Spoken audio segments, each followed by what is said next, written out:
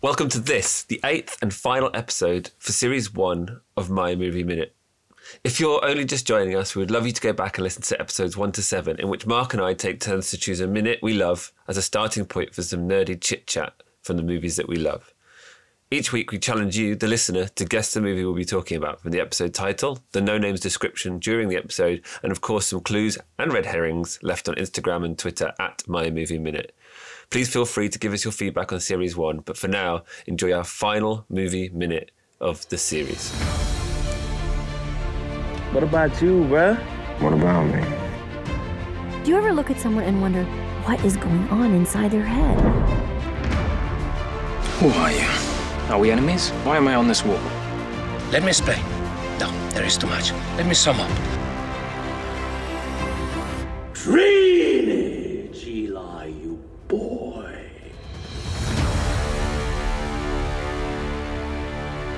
They mostly come at night. Mostly.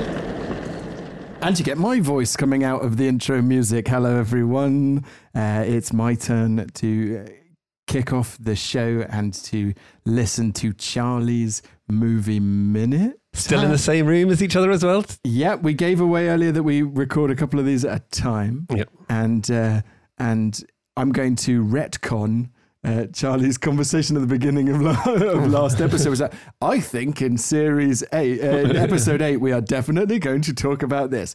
It's because we record them together. So. Yeah. So this is Episode 8 now, and we're going to call it the last in this, the first series of My Movie Minute. Indeed. Which is exciting that we've got through 8 of these. They've flown by. They've been an absolute blast. Yeah. So what we're going to do, I think, Charlie, you said you're going to compile a little kind of summary show as a bonus episode. Yeah, we're going to have a short episode after this one. We won't call it episode 9. We'll call it DVD bonus, special edition material, harking back to our alien conversations about special edition stuff. What's a DVD, Charlie? And the thing that I spoke about last episode was that we would talk a little bit more about the fact that we work in the same place. The place that we both work in is actually a school. And so one of the decisions that we made to kind of take a little bit of time off and then come back to it is this is now, at the time of recording, September. And so it's a very busy time for us too. So that's why it's very good idea for us to take a pause and focus on getting the students back into school safely. Yeah. As they haven't been in school for 5 months or so. And then once we're sort of in and settled, we can come back to the movie chat after that and it'll be refreshed. As teachers both, we know this has been a weird and challenging time for us trying to do our jobs, but massively for the young people we teach. And so, we're just going to focus our energy on getting that set up. And then we'll be back with some more movie minutes, hours, and possibly some other people's if it feels like they have something to share. So those of you who've chucked in your feedback, wicked. It's really lovely to hear when people are on board. And this week we got the nicest, for me, bit of feedback. I got it because it was sent to me directly from my dad. Again, everyone's favourite listener, Fred. And Fred proposed a movie minute. And he wrote it to me in our form of description where we take out all of the details. Yeah, it's wonderful. The second listener to do that, actually, because Rob did his Bond movie minute like that, and then your dad's done it. And I'd love to make that more of a thing in Series 2. If anyone could send us movie minutes in the style that we say them at the beginning, that would be amazing. Because this one messed with my head, and I know my dad, and I know like the 5 films he's probably referencing at any point. And so he proposed this. See if you can guess this. Mm-hmm. 2 men are sitting having a chat about which country they would like to visit next.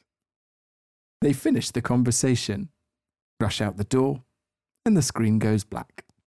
And I'm going to fail because I do not know the answer to that one. Sounds like a lovely travel movie, right? It does, yeah. And I was stumped for a moment. It's the end of Butch Cassidy and the Sundance Kid. Yes. Yeah. And, you know, I love how he has gone out of his way to stump us. Because of course, if you know the film at all, you know that them rushing out, it's not to have their next adventure, it's to almost certain death at the hands of the Colombian armies. Thank you, Fred. And very timely, the last film that I saw at the point of recording, so the most recent film I saw was Queen and Slim, which kind of harks back to some of those sort of earlier kind of journey into the unknown type things. So I need to go back and revisit that movie and maybe some of those other kind of double headers. But I cannot recommend enough to you, Mark, 'cause I know you've not seen it, and to the listeners, Queen and Slim as a kind of modern retelling of that sort of thing. And where can I find that DVD, Charlie? You're going to keep on giving me a hard time about my DVD collection. Is it available on Amazon or Amazon? Amazon Prime? I think. So I can watch it on my computer, because I'm nowhere near a millennial. So let's get on to your movie minute, Charlie. If you could, in our standard format, give us a description, but take out all of the identifying details. A group of well-dressed school children enter a classroom. A teacher stands at the front of the class. The teacher addresses the class with a strange mix of admiration and disappointment. He quickly calls upon a shy-looking boy with exceptionally neat hair to come to the front of the class. After a brief discussion, the boy is handed a white electric guitar. The teacher plays a short, simple and fairly familiar guitar riff on his own guitar, which the boy repeats perfectly. The teacher nods with approval. He ups the game, playing a slightly more complicated but equally familiar riff. During the boy's repetition of this riff, the teacher closes his eyes, clenches his fist, and lets out the word, "Yes!" I heard you in music class. You guys can really play. Why didn't anyone tell me? You. What's your name? Zach. You play the guitar? Yeah? Okay, come here. You ever played electric guitar? My dad won't let me. He thinks it's a waste of time. A waste of... Try this one. Okay. There's a guitar pick, and you pluck along with me, okay? If you can.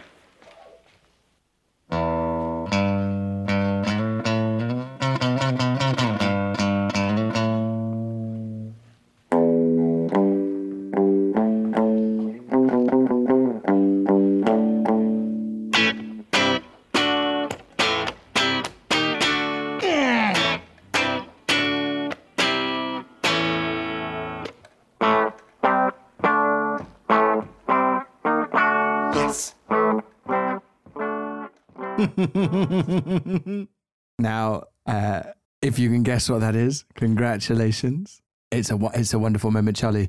Would you like to lift the curtain and reveal? Indeed. There's been some groundwork done on this one. It's a film that was mentioned a couple of episodes ago. It is a film that it links in with a discussion we had before the description about the job that we do. It is, of course, Jack Black in The School of Rock. throwing up the devil horns there. I want to start this episode by saying in the Point Break episode, you said that you'd chosen the film with some of the best names. I think I trumped you. Some of the names from this movie, just to remind you: Ned Schneebly. Or Schneebly. Dewey Finn is Jack Black's character, and Principal Rosalind Mullins. It's a wonderful movie, and so many of my favourite things about that movie are the details. So put that moment in context for us. Just where are we in the film? This is the point where I guess sort of everything changes in terms of the arc of Dewey Finn. Essentially, we start with a kind of mediocre at best rock and roll star who has sort of ideas above his station. We open on him kind of trying to steal the limelight in a very small gig in a kind of dingy pub where he like tries to crowd surf, but there isn't really a crowd to surf on, and so no one catches him. So he's got this idea that he's some kind of stadium rock and roll star, but he's actually kind of a failing rock star. He then kind of loses his position in the band. His best friend who he lives with, he's sort of not paying the rent, which is becoming a bit of a problem. And he doesn't have a job. He's got no way of paying the rent, and he knows he's going to be out of it. Now, his best friend, who is Ned Schneebly, is a supply teacher. And one day, Dewey Finn is at home, gets a call, and thinks that's meant for Ned to come and work in a school. Dewey Finn pretends to be Ned Schneebly and then goes and works in a school. Now, the first couple of days, he sits at the front, legs crossed, up on the desk. Hungover, yeah, there's a joke about that. Paying zero attention to the kids. The kids, it's a kind of very, very highly competitive private school, yeah. And so these kids want to learn, but their teacher's not getting anything from them. And then it all changes because he walks past a music lesson and he has this light bulb moment where he realizes that these kids are really talented musicians, but they are playing classical music. And so this scene is the first scene where the kids come back into the classroom and everything has changed, not just in terms of the layout of the classroom because it's been turned into a setup for a band, but he has changed. He has changed to someone who has an idea. He's inspired, he's inspiring. And this is the first time you see him interact with a student, engage with that student. And most importantly, his reaction, and I ended on that kind of yes, this satisfaction that he gets out of realizing that he's found someone who, you know, to be fair, probably surpasses him in terms of talent, that he can nurture. Yeah. And the thing that really hits me about this moment, from this point onwards, he shows nothing but respect and admiration for these kids. There is no, there's banter, he calls them silly names and all that sort of stuff, but he never shows anything other than complete admiration. And even to the point where like he gives kids roles, and when the kids come forward and actually say, actually, I'd prefer to do something else, he gets them to prove that they're good at singing or great at managing. And every time they step up, he is impressed, and it never wavers from that. And I think that there are many examples of films like this, these fish out of water films, which take a little bit longer, I guess, for the fish out of water to understand what's going on. But for me, it all happens in this moment. He gets this respect because it's tapping into something he loves and he wants to be, and that respect never goes away. And he always treats these kids as these wonderful, wonderful assets. And I think that's the voice of the film generally, is this sense of not condescending to children, and it makes it like a surprisingly powerful movie in that respect, beyond the fact that it's funny as hell, beyond the fact that, you know, Jack Black is charismatic, beyond the fact that it follows quite a classic hero's journey. Yeah, it carries itself with this really light touch profundity. Yeah, and there's a moment just after the one that you describe as part of that sequence where you see someone else change, where you see this slightly leery kid who's the drummer get sat behind a drum kit, given a simple lick to play on the drums, and like gets credit for it. Yeah.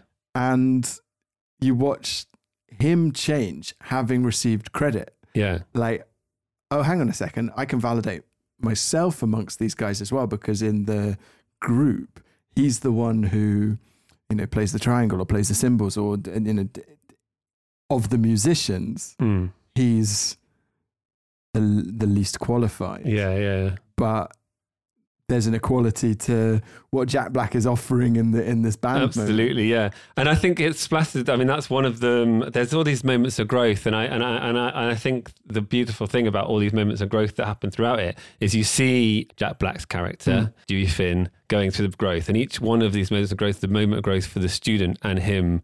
So every time you see kind of a one-to-one interaction between Dewey Finn and a child, both of them grow from that interaction. Yeah. And the ones that I've actually written some of them down, Lawrence wanting to be cool.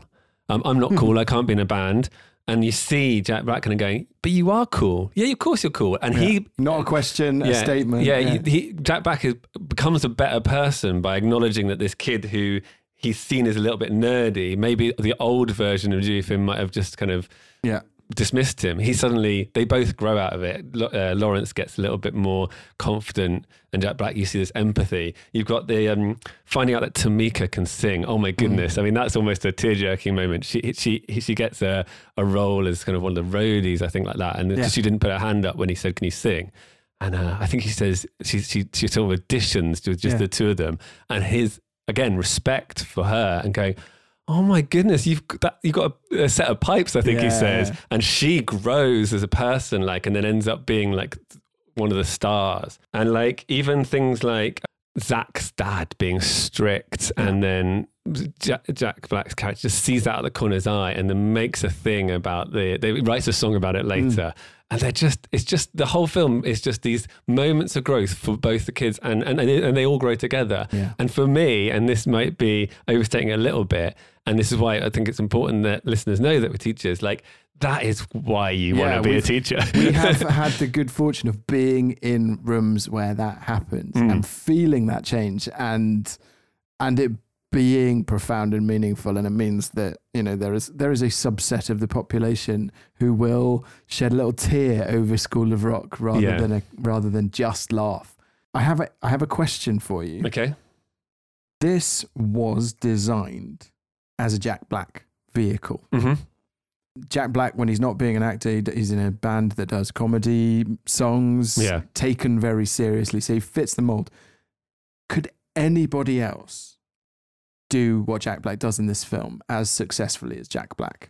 I believe the answer is no, but I also believe that, and I'm actually going to compare him to, I know you're a big Saturday Night Live fan, we talked about that, and I'm going to compare him to someone of a similar age, of a similar era, who was also a Saturday Night Live person, who's also gone on to do lots of films, and that's Adam Sandler. Okay. Now, I think that Adam Sandler is at his absolute best when he's got somebody pulling him back, reining him in. Because when you think of Uncut Gems and you think about Punch Drunk Love, which are his two brilliant, outstanding performances, he's not that funny in those, and he's got really, really competent directors, for want of a better word. I would even go so far as to say The Wedding Singer. Yeah. Where, whilst it is a broad comedic film, he's not allowed to do the screaming thing that much, and you know, and is about committed relationships. And the thing about someone like Adam Sandler, as a comedian, he knows how to commit. Yes, He knows how to double down on a moment, and if that is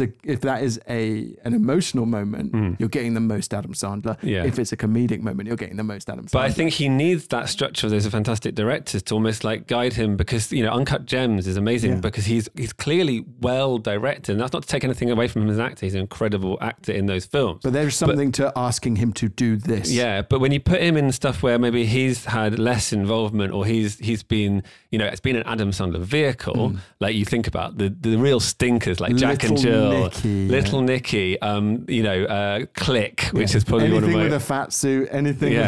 He's really awful. Now, Jack Black, I feel, is the opposite of that. And this is, again, not to take anything away from Linklater, but I think Jack Black works best when he's allowed to be Jack Black. And I think that Jack Black, whereas Adam Sandler will pull a bad film down even further with a performance, I think there are examples of Jack Black being in mediocre to bad movies where he's lifted it slightly. I think of like Tenacious D, Pick of Destiny when I think about that. I think about, I mean, it's not a bad film, it's a great film, but I think about his very small part in High Fidelity, where he lifts that one up.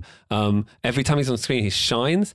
And then you get him in School of Rock, and it's almost like Linklater just allowed him. And I think this is one of the scenes. There's scenes later on where talked a lot before about a one shot. There's this one shot sequence where he talks through a song, and he does all the musical instruments, all the vocals, but also does all the stage, you know, smoke and light and all that sort of stuff. He describes it all as he does it, and it's all one shot. And there's clearly an improv element to that, and it's like I don't know if this is true or not. I wasn't there, but it feels like for the next couple of minutes, be Jack Black, do your thing, and that works in a way that I think it doesn't work for some of his some other sort of you know, I used Adam Sandler as an example, but other kind of. But there is nothing that's not Jack Black about Dewey Finn. No, and Jack Black himself, I think I heard him say that like Linklater as a director was proposed to him, and he was well, I don't know what film this is going to be. And he credits the producer, Scott Rudin, for knowing that you can take this guy and partner him with Jack Black, and they will ground the lightness in something to make something magical. And I'm a pretty big Linklater fan. Back to I don't really have a relationship to Slacker, but to Dazed and Confused, and that idea of taking experiences and young male experiences at that, for me at that moment, and just letting them live in that moment. A lot of his films are about sitting in a moment, and if you're sat in a moment with Jack Black, you know it's going to be hilarious. Yeah. But like I said, Jack Black's going to commit. Yeah. And I can't imagine a world where Jack Black does not have that relationship with that cast outside of the movie. There's an I'd forgotten that this happens, but when I rewatched it, there's the end credits, and the end credits there's some sort of breaking of the fourth wall going on there, where they actually start going. Exactly. And I think that there's some stuff in there that felt like a real moment. Yeah. The kids, and they've done reunions subsequently. They have, they've pulled them all together, and it feels like he has this relationship with them, and if he doesn't, then that's fantastic filmmaking for us to believe that by. I think there has. The other thing that I love about this film, and there's another moment that I almost picked, but because it didn't have any of the kids in it, and it isn't a Jack Black moment so much. But the other beautiful sequence in this film is it Joan Cusack? Oh, Joan Cusack. Now, this is a film that I think has no villains in it. I think there is a couple of moments where maybe the parents are villainized. Where we see scared parents as villains, because they're scared and they're angry. But the important thing is, and the brilliance of Joan Cusack's performance in this, which is as absolutely, Joan Cusack. It would have been so easy to write a Miss Trunchbull. Yeah. This is a head teacher of a private school who is supposed to be very, very strict. And through her incredible performance and also some brilliant scripting, they create this character who is never anything other than affection for these kids. And there's a brilliant bit where she goes... And incredibly vulnerable. Yeah. Where the kid is crying. She's introduced to us with a kid crying. And she goes, "Do you want a hug?" And the kid runs off. And every time... I only really noticed it the last time I watched it. Every time she passes a student in a corridor, there's a couple of moments with this. She says something really sweet and sensitive and caring to those kids to kind of cement her as this uptight, strict head teacher, but who really cares. And the reason why I think that sequence later between them two, where they do the Stevie Nicks, which is beautiful, it's so great, is that they are connecting and they're coming at the same thing from completely different angles. And you can look at that moment as a manipulative moment, except for the fact that all they've done is find common ground. Yes. And you can feel like Dewey Finn's character taking joy in the fact that he's unlocking something or discovering something rather than kind of manipulating. Yeah. And I take such great joy in when the children take on that role. Like they've learned it from him. Yes. When they start manipulating the doorman of the Battle of the Bands with their sick kid routine. I mean, if we're going to look at it with the critical eye, it suffers from the same slight issue that Mrs. Doubtfire does, which is that actually it's very hard to justify the ethics of what's happening here and all that sort of stuff. And you think about it too hard. It's not a film to think about beyond like just the pure affection that all these characters have for each other. And going back to me saying there are no villains, that includes the Joan Cusack character who only seems to have affection for these kids, even if she is vulnerable and struggles to show it. And the parents who... all their actions are from affection, just an affection that is maybe misguided because they think that the most important thing is because the grades. Film has made the choice to allow them to mishear. Yeah, I've touched your kids, and I'm pretty sure they've touched me, or whichever way around it goes. And that Zach moment where his dad's being strict, like you don't think of his dad as a bad guy. You think of him as someone who hasn't yet had the opportunity to realize there is more to childhood than grades. And then that moment of revelation in the gig where Lawrence's dad and Zach's dad go, your son's very talented, so is yours. And it's just a beautiful moment between two dads.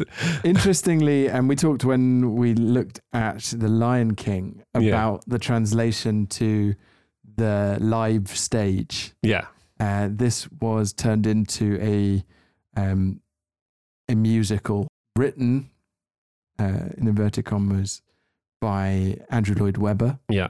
And following the same plot, but filling out some of those relationships. Right. And interestingly, what you talk about the parents not being villains in the film, there is a stronger emphasis on a generation gap between parents and children. Right. And that almost being a neglectful act. Yeah. Like not listening to your child.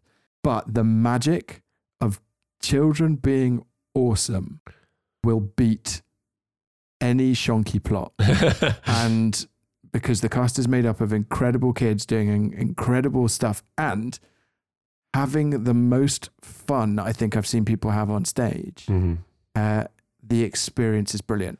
Yeah, I'm in an interesting place with the School of Rock stage adaptation, because I think it's similar to the way you described struggling or not wanting to see the Aladdin remake because only Robin Williams can be the genie. Yeah.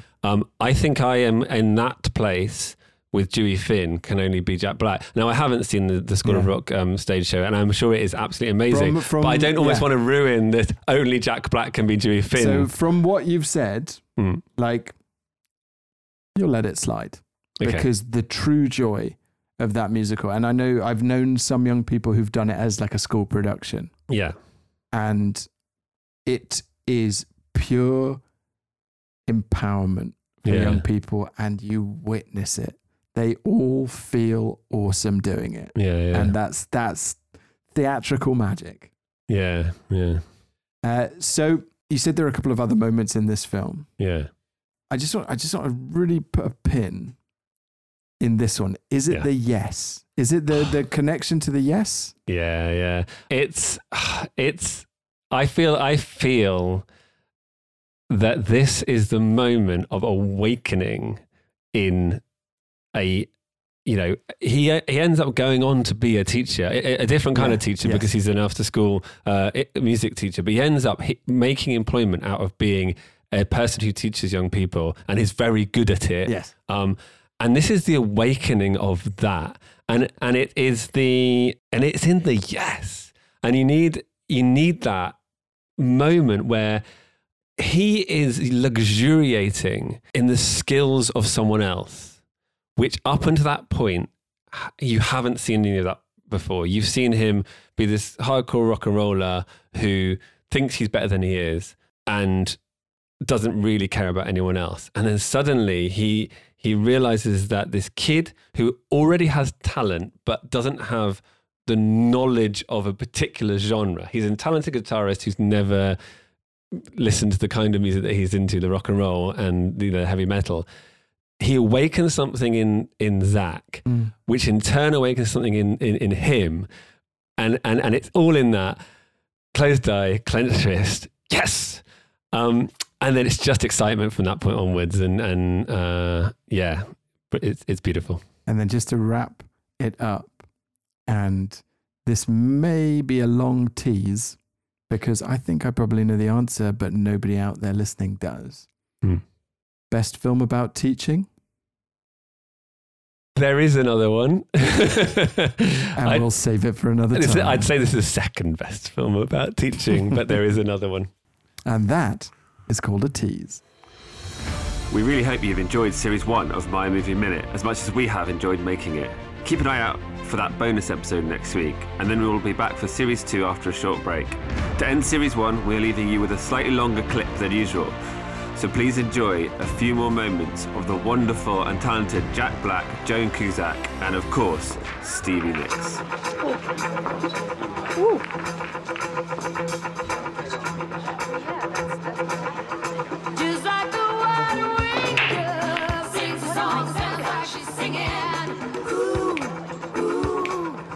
I love this song. Really? Yes, Stevie Nicks. Yeah, Stevie.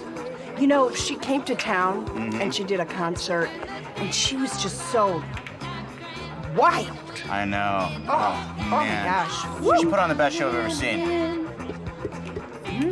And she is so much better live than she is on the album. You know what I mean? Yes, yes. Oh my gosh, no comparison. Yeah. So, you know what? Oh man, I would love to take the kids to a concert. Concert? Yeah. There's one at the end of the month that would be perfect.